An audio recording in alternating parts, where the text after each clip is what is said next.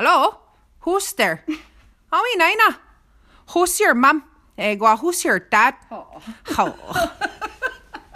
Welcome to Two Crees in a Pod. My name is Amber Dion, and I'm from the Kahiwan Cree Nation right here in Treaty 6 territory. I'm a mother, I'm a social worker, and I'm also an assistant professor with MacEwan University School of Social Work, and I am joined by my lovely co-host. Hey! My English name is Terry Sunjins. I'm from Sally Cree Nation, and I am the Director of Indigenous Initiatives in Kia Weston at MacEwan University. Thank you for joining us. We look forward to the conversations. Welcome to episode number 4 with Two Crees in a Pod. Today we are joined by Nadia Houle. I'm going to let Nadia introduce herself, but I just wanted to share with our listeners my connection to Nadia. And I actually don't know how long ago this was or which baby it was, but I think it was Ella. When I had my first daughter, I was looking specifically for an Indigenous doula who would work with me through my birthing practices, but also to assist me with my placenta after baby was born. And so that's how I met Nadia, and she actually picked up my placenta from my sister's house, Clarice, on the south side. I don't know if you remember that. Do you remember that? That was a lot. Well, Ella's 10 now, so that was a while ago. So she's had my placenta. How many placentas have you met? Hundreds. Anyways, Nadia is a graduate, actually of MacEwan. She graduated from the acupuncture program, and she also holds a Bachelor of Science. She resides and works in Edmonton. But I'm going to pass it over to you, Nadia, just to share with our listeners a little bit about yourself and the work that you do as an Indigenous birth worker as well. Tante Kakio, Nadia Houle Nitsikasun. Miskwachi Waskaigan Otsinia. I am a mother to, let's talk about blended families. I'm a birth mother to 4 and a stepmother to 4, but really just the 2 little ones that live at home. So they're a mother to 6. And my day practice, by day, I work as an acupuncturist, and majority of my patients are people trying to get pregnant and having babies and in the postpartum. And but my birth work, the last 15 years, has been supporting families who are going to have a baby, who are giving birth at the time, and who are in usually early postpartum or sometime in the postpartum, and providing lactation counseling in that way, or anything that they need. And in the last 4 years, I transformed into this journey of coming back into my culture, and by way of that was learning more about my culture, but also being available for answering any questions around birth, and navigating through our culture about the teachings. So currently it looks like supporting families who are needing services or who need help finding services, and kind of helping them navigate that, but also going out into communities and kind of sharing information and listening to how people want to improve possibly their birthing options in the community or as individuals. I'd like to ask is just what brought you to this work?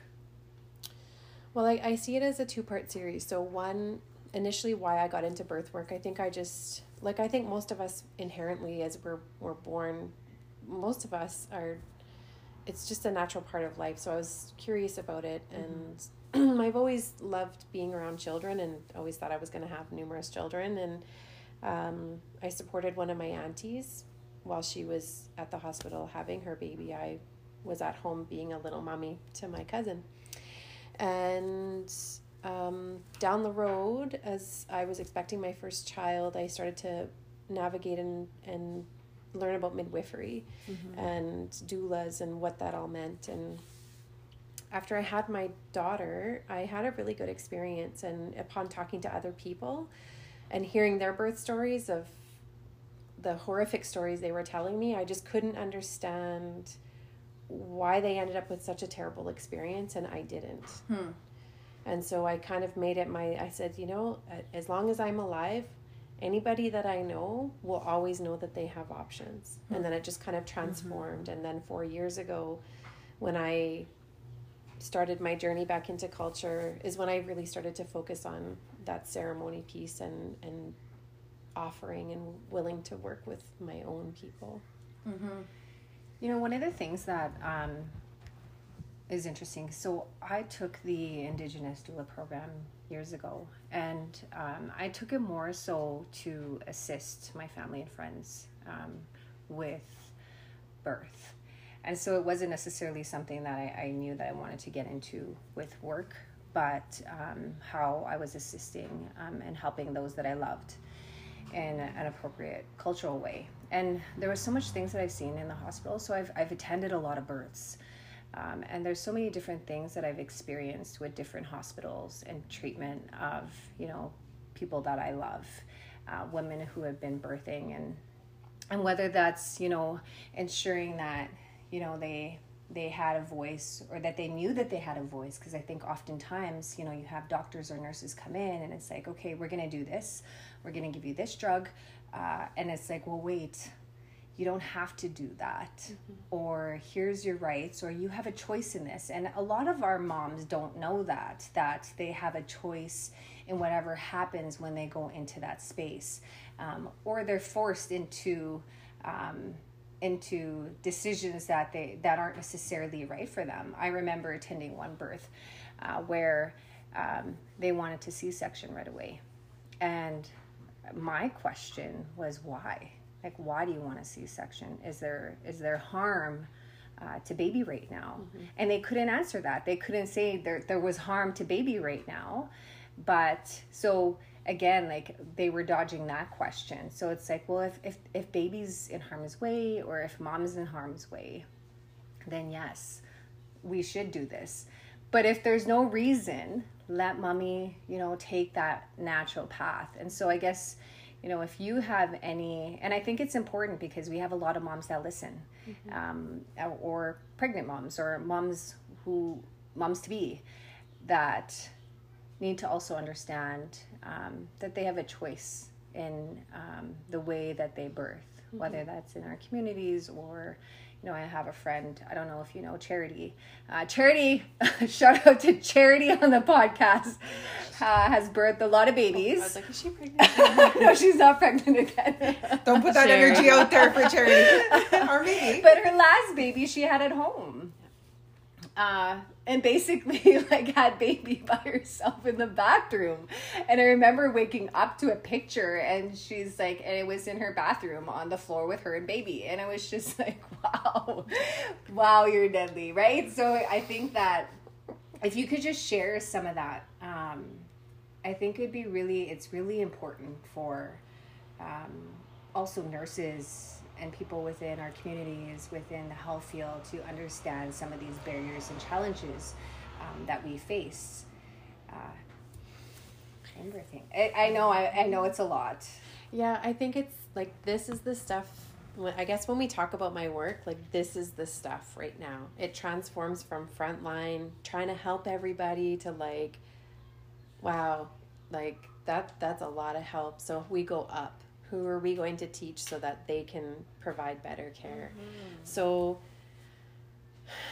when I started to say, okay, I formed Indigenous Birth of Alberta in 2016, gathered some people together who were in the same kind of boat, wanting to learn, not quite into culture, or who wanted to share.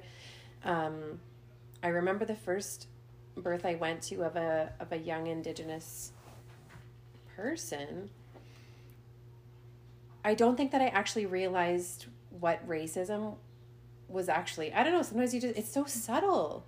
And ageism and trauma-informed care, or lack of trauma-informed care. As I was watching it unfold before me, I looked at the nurse and I said, am I the only person here who is seeing what's wrong with what's happening here? And because the reaction of my client was not what I thought it was. I thought she would say, stop touching me, don't do that. No, I don't want to do that. And she just went into total, she just froze or fawned. And I left that night going, so like, what is my role, you know? And a lot of the times it is, even now, it's not to go in there and fight a fight to say, stop touching her, don't do that. That's not it. It's really going to have to come from us supporting, and the overused word of empowering, but teaching and talking, and that those things are very hard to change in a person if I'm just meeting them at the hospital, if I'm meeting them at 36 weeks. Like, it's really hard to change those ideologies and those perceptions about ourselves and how we think we deserve to be treated, or undoing trauma in that short of time. So when we sit in circles and we talk and we share and we drink tea and we eat food and we tell stories, that's where that stuff comes in, and you plant a seed. So being at the hospital last minute doing that stuff that's like last resort. Yeah. So the point of going out into communities, and even through my ceremony life, how I interact with people and we talk about stuff. How crazy is it that so many of our communities, they know that maybe their cookum, or that their auntie, or that their grandma was a midwife. They were delivered at home. There's tons of stories about that. But if I talk about midwifery today, it's like there's a missing gap that it actually exists. And what's the purpose of it? You know, we need doctors and we need hospitals and we need to be there. But the missing piece about that is like all the other ceremonies that we do, the teachings that come with rites of passage. You learn how to respect your body and what you have to do in order to carry a baby. When I went through my first sweat, I guess, my first ceremony, I could only relate it to giving birth. So I thought, if I'd been doing this ceremony my entire life, I don't think giving birth would have been as, I want to say traumatizing, but as overwhelming as maybe it was, because you're so used to going into that headspace and letting your body do what it needs to do and not fearing it. So those are the things that when I talk about, I really focus on like the traditional part, even though bridging that with modern day is a necessity, because, you know, that we do have a lot of health care or a lot of health issues within our community. So it is often safer to birth in a hospital, but it is important for care providers to understand that if I ever thought the clients who were non-Indigenous, middle to upper class, struggled with using their voice, that being in there with a young Indigenous person was tenfold of that. And it is like an anti-rule that I do have to sometimes say something, but I have to be careful, because often if I say something, I'm almost overstepping her. You know, there's times that I said, like, are you okay with what they're doing now? No, I'm not. Or do you want them to explain? Yeah, I do. So then I'd say, well, she would like you to explain. And they're like, you want me to explain? And she says, no, it's okay. So it's like you're almost overstepping your power, and I'm embarrassing her because I'm going to stand up and say something, but it's still confrontational. It's really, so when I think about that, the compassionate care providers who just do things, they talk about consent, they ask before they touch, they explain what they're doing, and not just because people are incompetent, because it's our bodies. And that we think it's just normal to have to get a vaginal exam. Like, that's just normal, because just because that care provider does it 50 times a day means that you're going to come in here and just ask me to open my legs and just relax while you do that. It's not. So when I talk about this kind of reclamation of where we're going to come from, that first ceremony, one of the first ceremonies, I say in quotations, is birth, and bringing those babies earthside, and that mothers are created, and I think that has a huge impact. So along with the other stuff that you mentioned, Terry, like we do have options, and we do, but you don't know if you don't know. And that's kind of where we're at. So my job is to give the no, even though some people don't want to hear it, and they don't want to know about they call it, the hippy dippy back life, like back in the day thing. But it actually, to me, that's where this big shift is going to come from, is getting all that knowledge back to everybody in the community. And you just reminded me when you were talking, you reminded me of a lot of things. And I had tons of thoughts. You're having I was having birth pains. I was having contractions while you were talking. Nadia, I thought you moved my uterus is inflamed. I was with Amber and their last baby, just me and her. And I think that's one of the things that I was thinking about was one of the first things that I think I want to address is, even just you talked about that piece of ceremony in relation to birthing, and you use that language of ceremony, and I want to validate that because I know, like, when I had my first daughter, who's 15, I was surrounded by women. Their father was there, but he was sitting there reading a newspaper and, snapping on his bubble gum and eating a donair while I was having contractions. Like, just, you could tell that he just wasn't comfortable there. And so he moved back. He was still in the room, but he moved back. But I had my late sister in there. I had my sister Shayna in there, and then my nieces. And it was beautiful, and then when I had my second daughter, who's 10, I actually sent their dad to work that morning. I'm like, I won't have her till later. Like, you go ahead. And I called her at 3:00 in the morning. I'm like, I'm having contractions. Let's go. And it was just her and I. And he showed up afterwards. And it was probably one of the most beautiful experiences I've had. It was just me and her. Yeah. And I think about what allowed me to, that permission, or what allowed me to say to the father of my kids, you go ahead and go to work. You don't have to be here, was A, because I had support, and B, because during that time when I was pregnant, I was doing research about the role of Indigenous fathers. And one of the things that I was told by an old man was men didn't typically take part in birthing. Typically, right? It was a woman's role or a two-spirit person's role to come in and nurture that woman birthing. Now, that was his teachings, right? But when I heard that, I allowed myself to say, you don't have to be here. If it's uncomfortable for you, we got this, me and her. We're going to be okay. And we were okay. And he showed up and he was like, oh, it doesn't even look like you had a baby. Oh, my God. I'm like sitting there. Yeah. And so I think that's one of the other things that when you said that, you reminded me of the stories I heard from old ladies in Saddle Lake who talked about the birthing process and talked about how we nurture each other as Nehiawaskwo to do that work, right?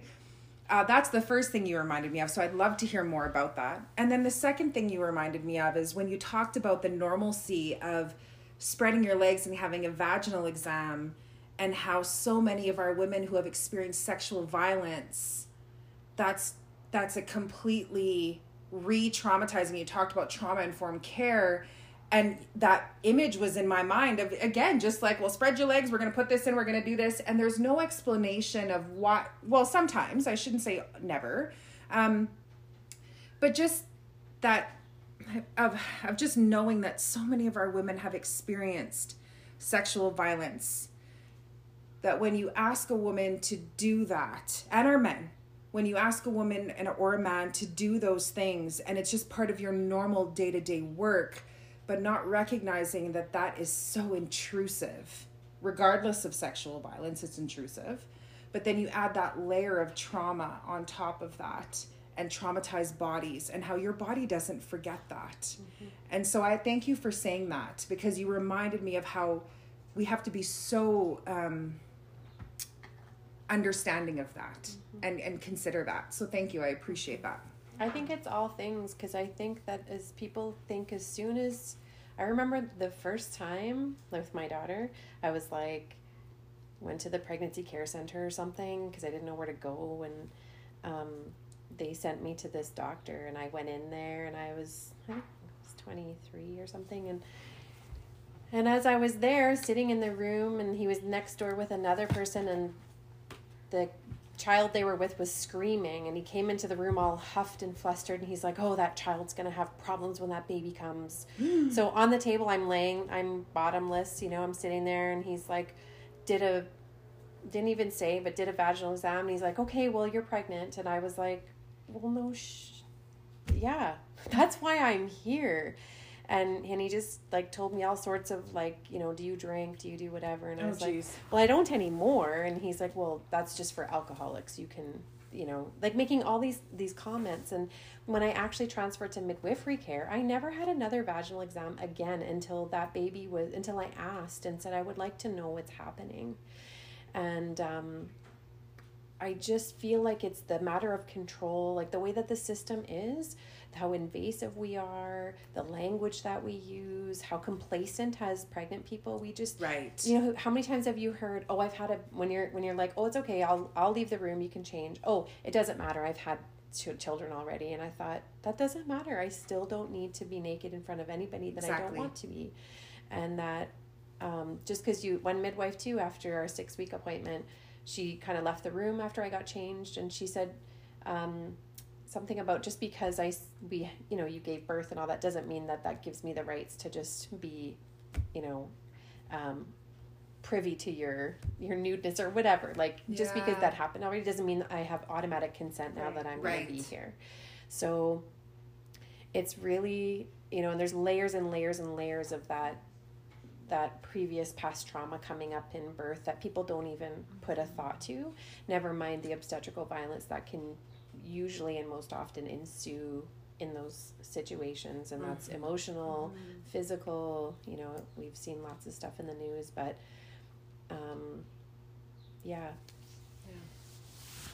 I wanted to go into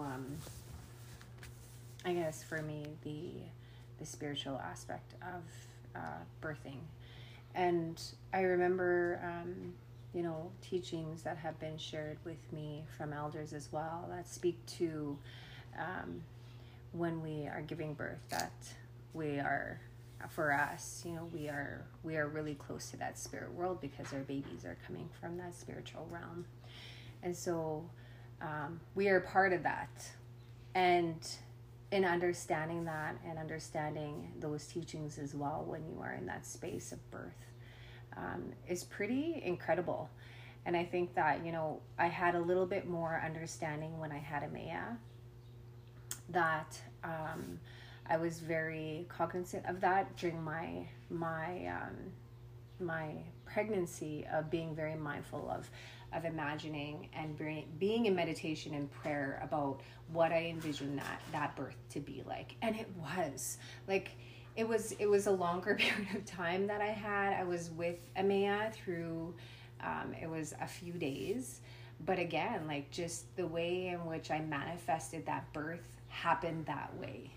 And I remember at one point, and I think it was with Ella, I was praying, and I was praying really hard because I was having, Ella's contractions were so tough that they were coming back to back. Like, I would take a breath, and then the next one would start, and they were just so strong. And I remember my mom crying, and I could hear her saying to the nurses, "She needs a break." Like, she needs a break. Your mom met me in the hallway and hugged me. She can't do this anymore. I shook her. Somebody get her a break. Can somebody get this woman a break? Like, how do you give that, right? Yeah. And so really, I remember saying, okay, Terry, pull this together. And so I started praying. And I said, I just need 2 minutes. Give me a 2-minute creator, please. Give me a 2-minute break. Literally, contractions stopped, and it was 2 minutes, and I was like, okay, I got this. Do this, right? Let's get this baby out, right? And so I think that the power, and then the connection of what that feels like, and knowing that feeling. I've had that feeling where it's like something. It's different. You're in a different realm. You're not there necessarily physically as well, but there's such a spiritual thing happening at that time that you can't even describe. It's like the third or fourth day of your fast when you're just not even there anymore. That's what I see it as. Yeah. Like, because I've done ceremony after birth, even though birth is that you know, you're bringing a spirit earth side. To me, that headspace is the same. You cannot be logically thinking about time, thinking about hunger, thinking about pain. You cannot be there. And in a perfect world of giving birth, although, yeah, I think to me it's the same, of giving birth, when we totally surrender and just let those things come, that we have no control over them. Just like when you're doing your fast and you're dealing with all that stuff coming up, you can tap out and break your fast and be done with it. And in birth, you can't do that, really. Even if you vouch for an epidural or a C-section, it doesn't end, right? You still have to finish your journey. So that's kind of the difference. And that's the space that I try to explain to people. And in all of my training, they talk about it being labor brain, and you're in your right brain, and you're in that non-spatial brain. And that as witnesses to that, we can't change that. And I think for some family members, it's really hard. And I think it's my sexist comment is that usually for men, it's very difficult because they tend to be fixers. Right. And so watching your partner, right, like someone get her an epidural, or, you know, I need to do something in that way where, I mean, I've been doing it for so long that I know that I can't take it away. I can validate how they're feeling, and I can talk about different positions, or, you know, things like that. Those are the tools that we use. But prayer this is the new stuff for me, the ceremony piece, the prayer piece. Some elders talk about lots of other things, like having your hair down, not up in a bun, like letting things just flow, and singing to that baby. And I mean, I've heard lots of teachings about not making any noise. Well, and I said, is that because the men would be outside drumming and you wouldn't hear her? Or, you know, they talk about not making any noise to not scare the baby to come in. But like, you hear all of these other pieces about stuff, and that's the stuff.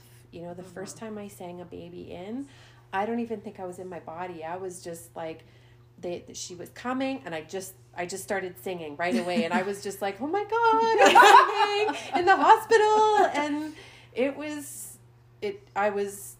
things were a little bit intense, and like, it was so cool. It was so cool. And so that baby now, that's what she heard, you know, as those songs coming in. And I'm in love with the spiritual aspect of it, just because that's where I am in my life. And it's kind of a utopia, just because our birth world right now is not quite ready for that. But that's what I'm slowly working on. And we know we don't get those teachings or those practices, or I'm not going to go to midwifery school, mostly because I wasn't accepted, but partially because that's a colonized aspect of it. So I'm going to study my midwifery through ceremony. And that doesn't mean I'm going to attend births in the bush, in case anyone's worried about that. Black market midwifery.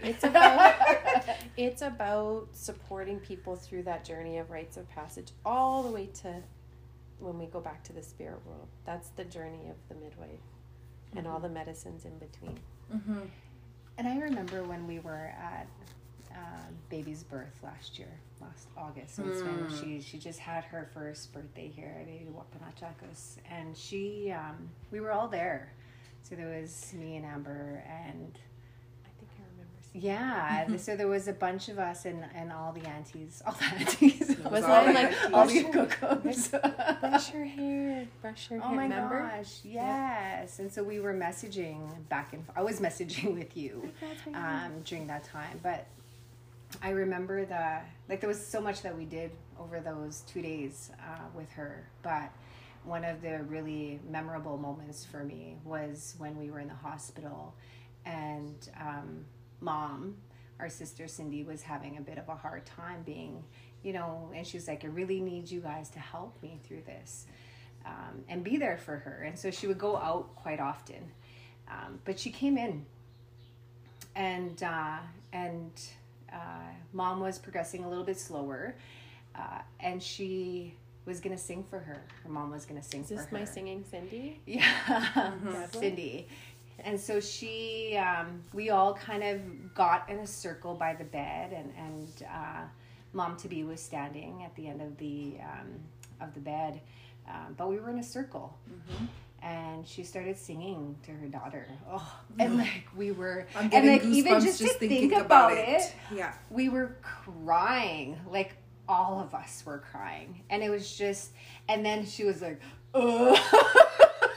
like this like moan comes out, and we're like, oh, okay. It's like it just moved things, and it shifted something, and then things just progressed right after that.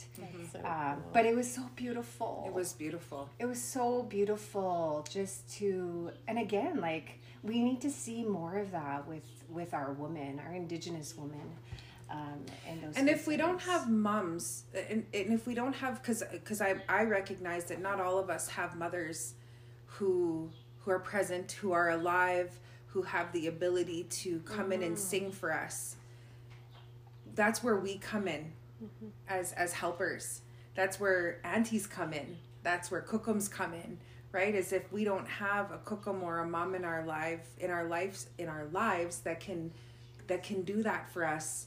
There's plenty of us out there. Mm-hmm. And I feel like that's part of our role too. That's part of your role, Nadia. And that's that Nagawisak community is, when we're talking about training doulas and doing a doula training and all of that, I think what gets misconstrued and lost is that those teachings are not just for certain people. Yep. Those teachings are for everybody. Mm-hmm. Yes. Because when I think my first year of this Indigenous Birth of Alberta, I'm going to go serve all the people. Well, 5 months, burned out, couldn't do anything. And I thought, there's no way. Then, now my goal with the trainings that I want to do, quote unquote, is that I want to go out into community and to support those few people who want to pass on those teachings and just to be there to support them to do that, and not keep it to certain people who are going to be the professionals who do it, because every person in the community should know how to support. The midwife is a different role, right? They had different teachings that were more specific, and they were different people in the community as opposed to every auntie or relative who just knew how to support people. Everybody had a role, and that's where, until I die, that's what I would like to see, is that my doula role is gone, because everybody will have that. You don't need, everybody you do a placenta ceremony, right? There's certain things that we need to have elders do for us, but you can have the welcoming of that baby come in. There's the walking out ceremony, the placenta ceremony, the otsi ceremony, like all of those things, and they have a purpose behind them to ensure a good life for that baby. Everything has purpose. It's not just, hey, I know how to do this ceremony, like we should do it just because. It's because it has purpose to it. And to me, birth is no different than any of that. And so I think it's been long forgotten, the importance of how this baby is brought into the world, or how that person is carrying that baby, how they take care of themselves. And that to me is the transformative part of us coming back as Indigenous people. It's not just about reclaiming land, it's also about reclaiming our bodies, and about centering our children again in our communities. Mm-hmm. So, I could sit here and listen to you talk for hours, and I mean, we could make this like a 3-hour episode. Why not? But I feel like I think you said you have to go to work, so. But is there anything, considering the people that we have listening, we have listeners who are, academics, we have students listening, we have, folks in law and educators and nurses and doctors, and hopefully everybody and anybody in between we have listening to our podcast. Is there anything that you would like to leave people with going forward?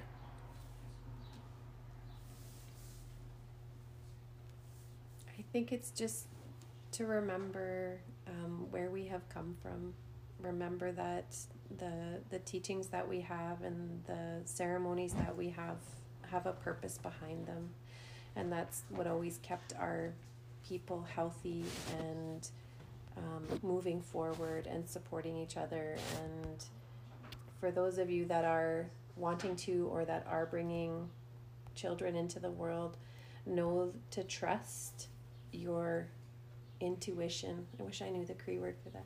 Know to trust what you feel inside. If it doesn't feel right, then keep looking. Keep looking for what it is that you want, and find the people who are going to support you in that way. Well, thank you, Nadia. Hi. We really appreciate you joining us on Two Crees in a Pod. Thank you. Two Crees in a pod. Two Crees in a pod. Hey. Natani means. Yo. Let's go. They pushed us to this point, frustrations of a common man. Manifest the destiny, preach and pledge the promised land. I'm stuck between taking my journey, live with no honor. Like what's the use if my kids can't taste clean water? A child born into a world, revolution's not a choice. Fighting to be heard, so we make them hear our voice. Remember ancestors' anguish, lightning in our veins. Hear it in the language when they are kissing for the rain. I am product of people that persevere persecution. Paint me so creator sees me if I go out shooting. Experience our pain when our women disappear daily. Anxious to be angry, pacifists might hate me. Trolls on the internet constantly trying to bait me. We move in silence, cover of the night, learning from the wolves in the forest, tracking enemies in the woods. Reincarnations of warriors riding for salvation, or are we false prophets when we submit to temptation?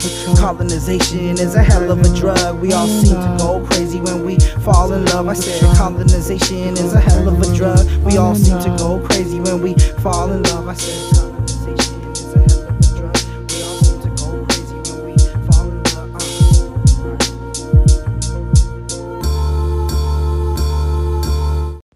Two Crees in a Pod.